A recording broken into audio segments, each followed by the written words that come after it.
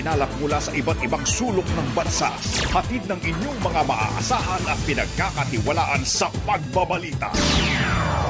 Teleradyo Balita. Signal number 2, nakataas pa rin sa 4 na lugar dahilan sa bagyong si Agaton. Isa pang bagyo nakatagdang pumasok naman ng Philippine Area of Responsibility mamayang gabi. Low pressure area na nasa Palawan, binabantayan din. Mahigit 40,000 residente apektado ng pananalasa ng bagyong Agaton. State of calamity idineklara na sa Cebu City at bayan ng Trento sa Agusan del Sur. Halos 3,000 pasahero stranded din sa mga pantalan. Presyo ng mga produktong petrolyo posibleng i-roll back. Singil naman sa kuryente, tataas na naman ngayong buwan. Ilang OFW sa Hong Kong hindi nakaboto sa unang araw ng overseas voting. Botohan naman sa Shanghai, China, sinuspinde dahil sa mga kaso ng COVID-19. Absentee voting sa iba pang mga bansa nantala rin. Mga smuggler ng produktong pang-agrikultura at kanilang mga protector inaasang papangalanan sa pagdinig ng Senado muli bukas. 8 pulis na sinasabing sangkot sa pagnanakaw sa 7 Chinese at 1 Pinay sa Pampanga pinasisibak na sa serbisyo. At sa Showbiz Spotlight, Ann Curtis naghahanda na sa kanyang live concert sa darating na Mayo. Magandang umaga, bayan! Yan po ang ulo ng ating mga nagbabagang balita ngayong araw ng Lunes, April 11, 2022. At siyempre pa, kasama po natin tuwing umaga. Ako po si Joyce Balancho. Ako naman po ang inyong kabayan, si Nolly Di Castro. Kami po mag-atid sa inyo ng ating mga nagbabagang balita.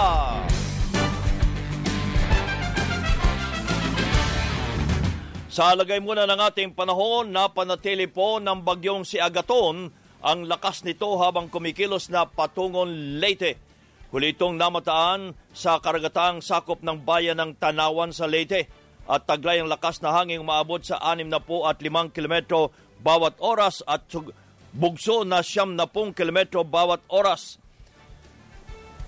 Nakataas ang signal number 2 sa southern portion ng Eastern Samar, southern portion ng Samar, Biliran at northern portion ng Leyte. Signal number 1 naman sa southern portion ng Masbate, nalalabing bahagi ng Eastern Samar, nalalabing bahagi ng Samar, Northern Samar, nalalabing bahagi ng Leyte at Southern Leyte, northeastern portion ng Cebu. Kabilang po dito ang Camotes Island, eastern portion ng Bohol, Surigao del Norte at Dinagat Islands. Maliban sa bagyong Agaton, binabantayan ang isang low pressure area na nasa timog silangang bahagi ng Puerto Princesa City sa Palawan. Inaasahan ding papasok po ng Philippine Area of Responsibility mamayang gabi o bukas ng umaga ang bagyo na may international name na si Malakas. Nakaranas naman ng pagbaha at pagguho ng lupa sa ilang lugar sa Visayas at Mindanao dahilan sa bagyong Agaton. Unang naglandfall ang bagyo sa G1, Eastern Samar, kaya binaha ang relocation site kung saan naninirahan ang mga nasalanta pa ng bagyong Yolanda sa may barangay Tagpuro. Ang aming pabahay po ay laging binabaha at ang drain system niya ay mga sarado. Kami po ay natatakot sa aming mga kalusugan at seguridad ng aming mga anak dahil ang aming pong drain system ay puno po ng lamok at mga daga kung saan ito po ay maaaring pagmula ng dinggi at leptospirosis na sakit at iba-iba pa klase ng sakit. Sa Ormoc City, umabot sa lagpas tao ang baha sa barangay San Isidro, kaya inilikas ang mga residente kabilang na ang ilang magsasakang pinilit anihin ang tanim na palay sa gitna po ng bagyo. Sa Maguindanao, halos 500 pamilyang nilikas dahilan sa halos 7 talampakang baha sa barangay Limbo sa Sultan Kudarat. Diniklara naman ang state of calamity sa Cebu City kung saan nagsagawa ng preemptive evacuation sa barangay Pamutan, Toong, Sinsin, Budlaan at Busay. Sinuspindi na ang pasok sa trabaho at eskwelahan sa Cebu City ngayong araw at sinailalim na rin sa state of calamity ang mga bayan ng Trento sa Agusan del Sur dahil sa pagulang dala ng bagyong Agaton. Samantala, mahigit 45,000 residente na ang apektado ng paghagupit ng bagyong Agaton. Sa datos po ng NDRRMC, isa ang naitalang namatay dahil sa flash flood sa Davao Region, habang isa ang nawawala sa Baybay City sa Leyte. Umabot na rin po sa halos 700,000 piso ang pinsala sa agrikultura, habang halos 50 kalsada at tulay ang nasira. Sa panayam ng teleradyo, sinabi ni NDRRMC spokesman Mark Timbal na patuloy na minomonitor ang mga lugar na tinamaan ng bagyo at pagtulong sa mga apektadong residente. Nakakasana po ang ating mga supplies from the Regional Disaster Council pati dito sa National along with the logistical support para in case na kailanganin ng additional supplies ng ating mga LGUs on the ground, makarating po ito kaagad sa kanila. Halos 3,000 pasahero naman ang stranded sa iba't ibang pantalan sa Eastern Visayas, Bicol at Northern Mindanao. Kabilang dito ang mga pasahero sa Matnog Port sa Sorsogon na na-stranded matapos ipatigil ang biyahe ng mga sasakyang pandagat dahil sa bagyong Agaton. Samantala, sinuspindi naman po ang klase sa lahat ng anta sa Cebu City, Cebu Province, Danao City, Samar at Tacloban City. Elementary hanggang high school naman ang walang pasok sa Lapu-Lapu City at Ormoc City. Suspendido rin po ang pasok sa mga pribado at pampublikong opisina sa Cebu City, Danao City at Tacloban City. Sa Eastern Visayas naman, suspendido ang trabaho ng pribado at pampublikong opisina. Gayon din ang klase sa lahat ng antas sa nasa 14 na bayan at Baybay City sa Leyte. Gayon din po sa 4 na bayan at Maasin City sa Southern Leyte, 5 bayan sa Biliran, 6 na bayan sa Eastern Samar at 5 bayan at Catbalogan City naman sa Samar. Binabana sa Alert Level 2 ang status ng Bulkang Taal. Sa naging panayam ng teleradyo, sinabi ni PHIVOX Director Renato Solidum na bumabang aktibidad at antas ng ibinubugang asupre ng bulkan. Hindi na rin umakyat o maakyat ang magma sa bunganga ng Bulkang Taal, pero posible pa rin ang phreatic explosion, volcanic quake at pagbuga ng abo. Hindi pwedeng nandoon sa permanent danger zone manirahan kasi kahit lang nag-threaten, ay kailangan sila ay malikas. Yung magma ang nagdudulot ng pagsabog at ang magma sa Taal Volcano ay mayroong mababang level, nasa shallow level. Sa tala ng Batangas Police, umabot na sa mahigit 4,000 residente ang nakauwi matapos ibaba sa Alert Level 2 ang bulkan. Kabilang dito ang mahigit sa 2,000 residente sa bayan ng Gonsilyo at mahigit 1,600 sa bayan ng Laurel. Sa ibang mga balita naman, umabot na sa mahigit 3,681,000 ang mga kaso ng COVID-19 dito po sa ating bansa. Ito'y matapos madagdag ang nasa 277 bagong kaso habang 39 naman ang nadagdag sa mga namatay. Ayon kay Health Undersecretary Maria Rosario Vergere, nagplateau o hindi na gumalaw ang lingguhang bilang ng mga bagong kaso. Hindi na anya lumalampas sa 300 ang naitatalang kaso sa nakalipas na isang linggo. When we say it's plateauing, it means tumigil. Nag-plateau siya, no? So it's either bad or good. Kaya lang, kailangan, ang gusto natin, masustain na yung good side. Nababahala naman ang mga doktor sa posibleng panibagong pagtaas ng mga kaso ng COVID-19 pagdating ng Mayo. Ito'y dahil pa rin sa banta ng Omicron XE subvariant, mababang bilang ng mga nagpapatrok ng booster shot at hindi pagsunod self-protocol sa mga campaign rallies. Sinabi ni Philippine College of Physicians President Dr. Maricar Limpin na hindi pa rin nagpapaturok ng booster shot ang mga nakakumpleto ng primary series noong nakaraang taon, kaya posibleng bumaba na ang kanilang immunity sa sakit. Sa datos po ng Department of Health, mahigit 12 milyong individual pa lamang ang may booster shot mula sa mahigit 66 na milyong fully vaccinated.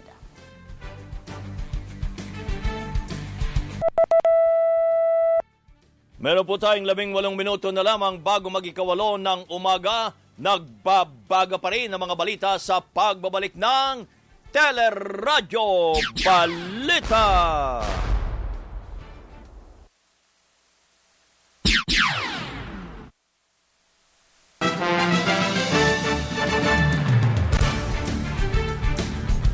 Patuloy ang ating mga balita. Tataas ang singil sa kuryente ng Meralco ngayong buwan.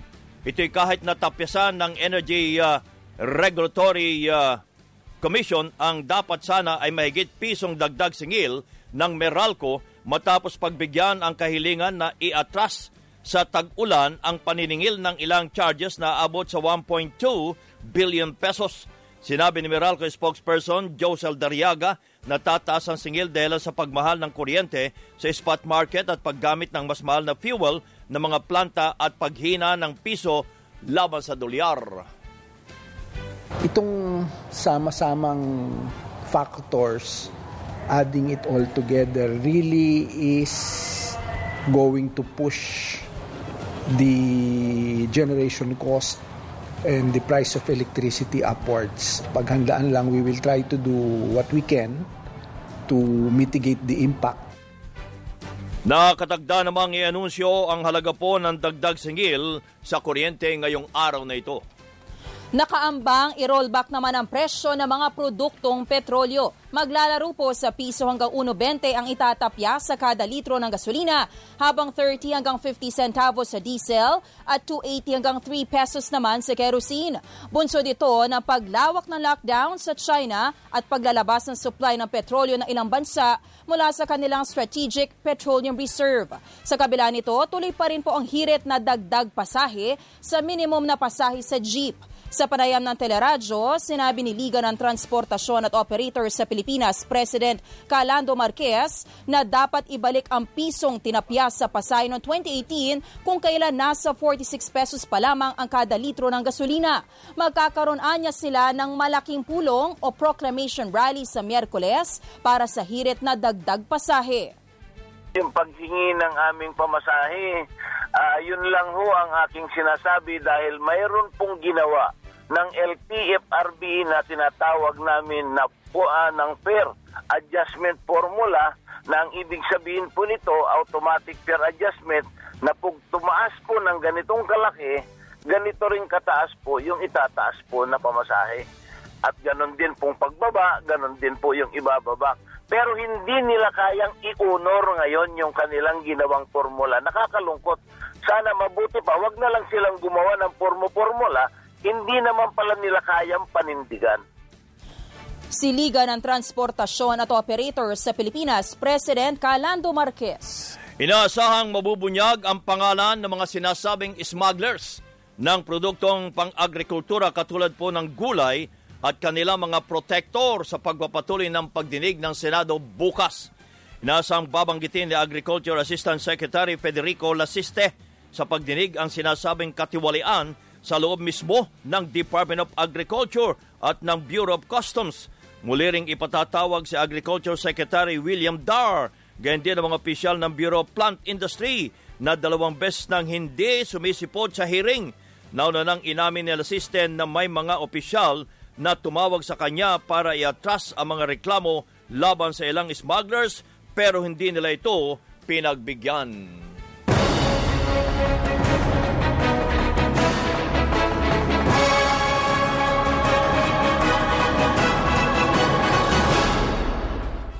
Nag-ikot sa Maynila si Senator Manny Pacquiao na naniniwalang siya ang iboboto ng mga mahihirap na mga Pilipino.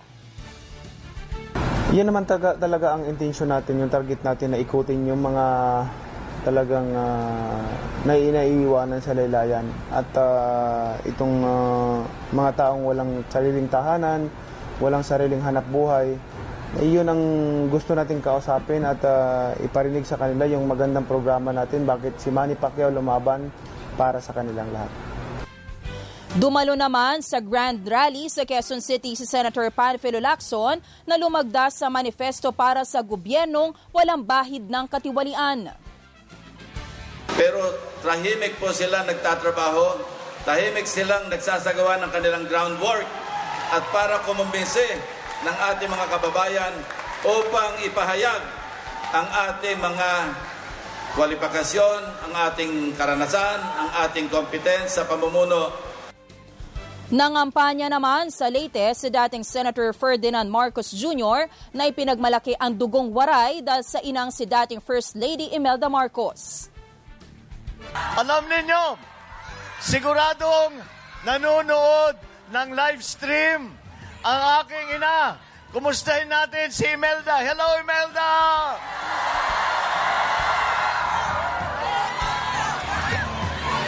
Gusto niya sanang sumama. Pero alam mo na, sabi ko sa kanya, baka may COVID pa. Mag-ingat lang muna siya. Pero lahat ay pinapanood, kaya lahat kayo nakikita ng mother ko. At I'm sure, tuwang-tuwang-tuwa yan na makita kanyang mga kababayan. Umabot naman sa mahigit 200,000 ang tinatayang dumalo sa Grand Rally para kay Vice President Leni Robredo sa Pampanga. Pinaparamdam nyo sa amin na hindi nyo lang ako mahal, pero talagang napakalaki ng pagmamahal nyo sa taong bayan. Ito yung pagkakataon na isigaw ninyo. Kailangan na namin ng pagbabago. Nagmistula namang concert ang campaign rally na isinagawa para kay Manila Mayor Isko Moreno sa Maynila. Kabilang sa mga dumalo ang celebrities na dating nakatrabaho ng alkalde at sumusuporta sa kanyang kandidatura. Hindi nakaboto ang ilang overseas Filipino workers o OFW sa unang araw ng overseas voting sa Hong Kong. Ayon kay Bayan Hong Kong at Macau Chairperson Eman Villanueva, nilimitahan ng Hong Kong government ang bilang ng maaaring makaboto dahil sa mataas na kaso ng COVID-19 at kakulangan din ng vote counting machines. 5 VCM ang pinadala sa Hong Kong na malayo kumpara sa 10 VCM noong nakaraang halalan. Kanina po kahit pinatigil na yung pagpapapila, tuloy-tuloy ang dating ng mga bus na may mga pasaherong kababayan natin na handa ng pumila. Marami po sa kanila galing pa sa malayong lugar. Ang kaya lamang po nilang mapaboto sa loob ng isang araw ay 1,350. Hindi po talaga kayang i-accommodate yung buhos ng mga botantes. At ayon sa COMELEC, nire-resolve pa nila ang problema dahil kabilang na ang pagdaragdag ng vote counting machines para matiyak na makaboboto ang mahigit sa 70,000 rehistradong botanteng OFW sa Hong Kong. Pero maliban sa Hong Kong, nantala rin ang absentee voting sa Embahada ng Pilipinas sa New Zealand, Pakistan at Timor-Leste. Gayon din sa Consulate General sa Italy at New York dahil naman sa delay sa pagdating ng election supplies at paraphernalia ng COMELEC. Sinuspindi naman ang absentee voting sa Shanghai, China dahilan sa pagtaas ng mga kaso ng COVID-19 habang nauna nang kinansila ang botohan sa Iraq, Algeria, Chad, Tunisia, Libya, Afghanistan at Ukraine. Iginiit ni Pangulong Rodrigo Duterte na hindi inabandona ng kanyang administrasyon ang pag-angkin sa West Philippine Sea sa gitna ng malapit na relasyon ng Pilipinas sa China. Pero aminado ang Pangulo na hindi maaring makipaggyera ang Pilipinas kaya pinapanatili ng administrasyon ang pakikipagkaibigan sa China sa kabila ng patuloy na paghihimasok nito sa teritoryo ng bansa. Talagang wala tayong laban. Opo. Pag move out mo pa lang dyan sa Palawan, ubos na tayo. Hindi ko, wag mong ninyong pasubo ang Pilipinas. Hindi talaga kaya. Opo. Kaya mga sa atin, may Ukraine, Russia. Pulpugin lang tayo. So, kaibigan lang tayo. There is always a time for everything. Noong Biyernes, nag-usap sa isang telephone summit sina Pangulong Duterte at Chinese President Xi Jinping kung saan napagkasundo ang pagtibayin ng kapayapaan at seguridad sa pagitan ng mga bansang nag-aagawan ng teritoryo sa West Philippine Sea. At may mga balita pa tayo tampok sa Teleradyo Balita.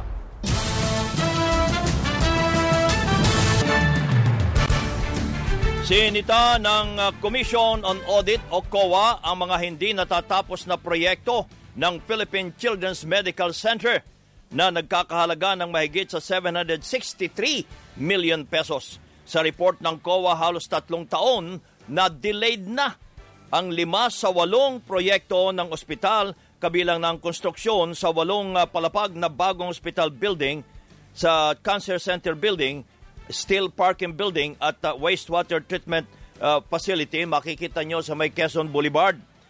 Sinasabing ilan sa Dahilan ng pagka-delay ang procedural issue na dapat ay naresolba na bago sinimulan ang konstruksyon. Nirekomenda ng COA ang pagpapataw ng liquidated damages sa contractor na pinablacklist na ng ospital.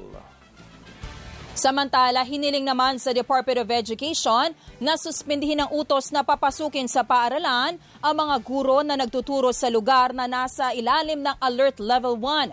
Sinabi ni Teachers Dignity Coalition Chair Benjo Basas na hindi sila tutol sa 100% pagbabalik on-site ng mga guro. Pero hindi ito praktikal dahil karamihan pa rin ng klase ay ginagawa online. Samantala, tiniyak naman ng DepEd na may sapat na pondo para sa pagpapalawak ng face-to-face classes. Sa harap ito ng ulat na ilang guro ang nangungutang na para sa pagbili ng disinfectant, face mask at dekorasyon sa loob ng silid-aralan. Ayon po sa kagawaran, may nakalaang 30 bilyong piso para sa maintenance and operating expenses ng mga pampublikong paaralan. Hinimok din po ang mga guro na makipag-ugnayan sa school heads para matiyak na maibabalik ang kanilang nagastos.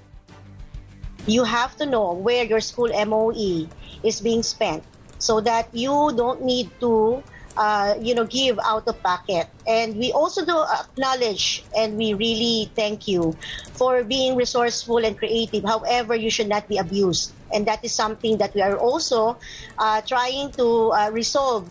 They can report it to us. And, your salary is really actually for your family. And but we also know that there are teachers who do it out of their own initiative. Yan po si DepEd Undersecretary Ann Sevilla. Pinasisibak sa serbisyo ang 8 pulis na isinasangkot sa pagnanakaw sa 7 Chinese at 1 Pinay sa Angeles City, Pampanga. Naisumiti na ng PNP Internal Affairs Service ang rekomendasyon para tanggalin na sa serbisyo sina Major Ferdinand Mendoza, Staff Sergeants Mark Anthony Iral at Staff Sergeants Sunny Alicante, Corporal Richmond Francia, Corporal John Jervic Fajardo at Kenneth Ferrer Delfin at mga patrolman na sina Leonardo Mangales at Hermogenes Rosario Jr.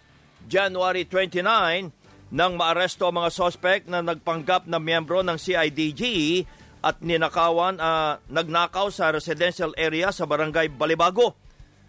Katwiran ng mga suspect, nagsasagawa sila ng buy-bust operation pero walang maipakitang dokumento na lehitimo talaga ang kanilang operasyon.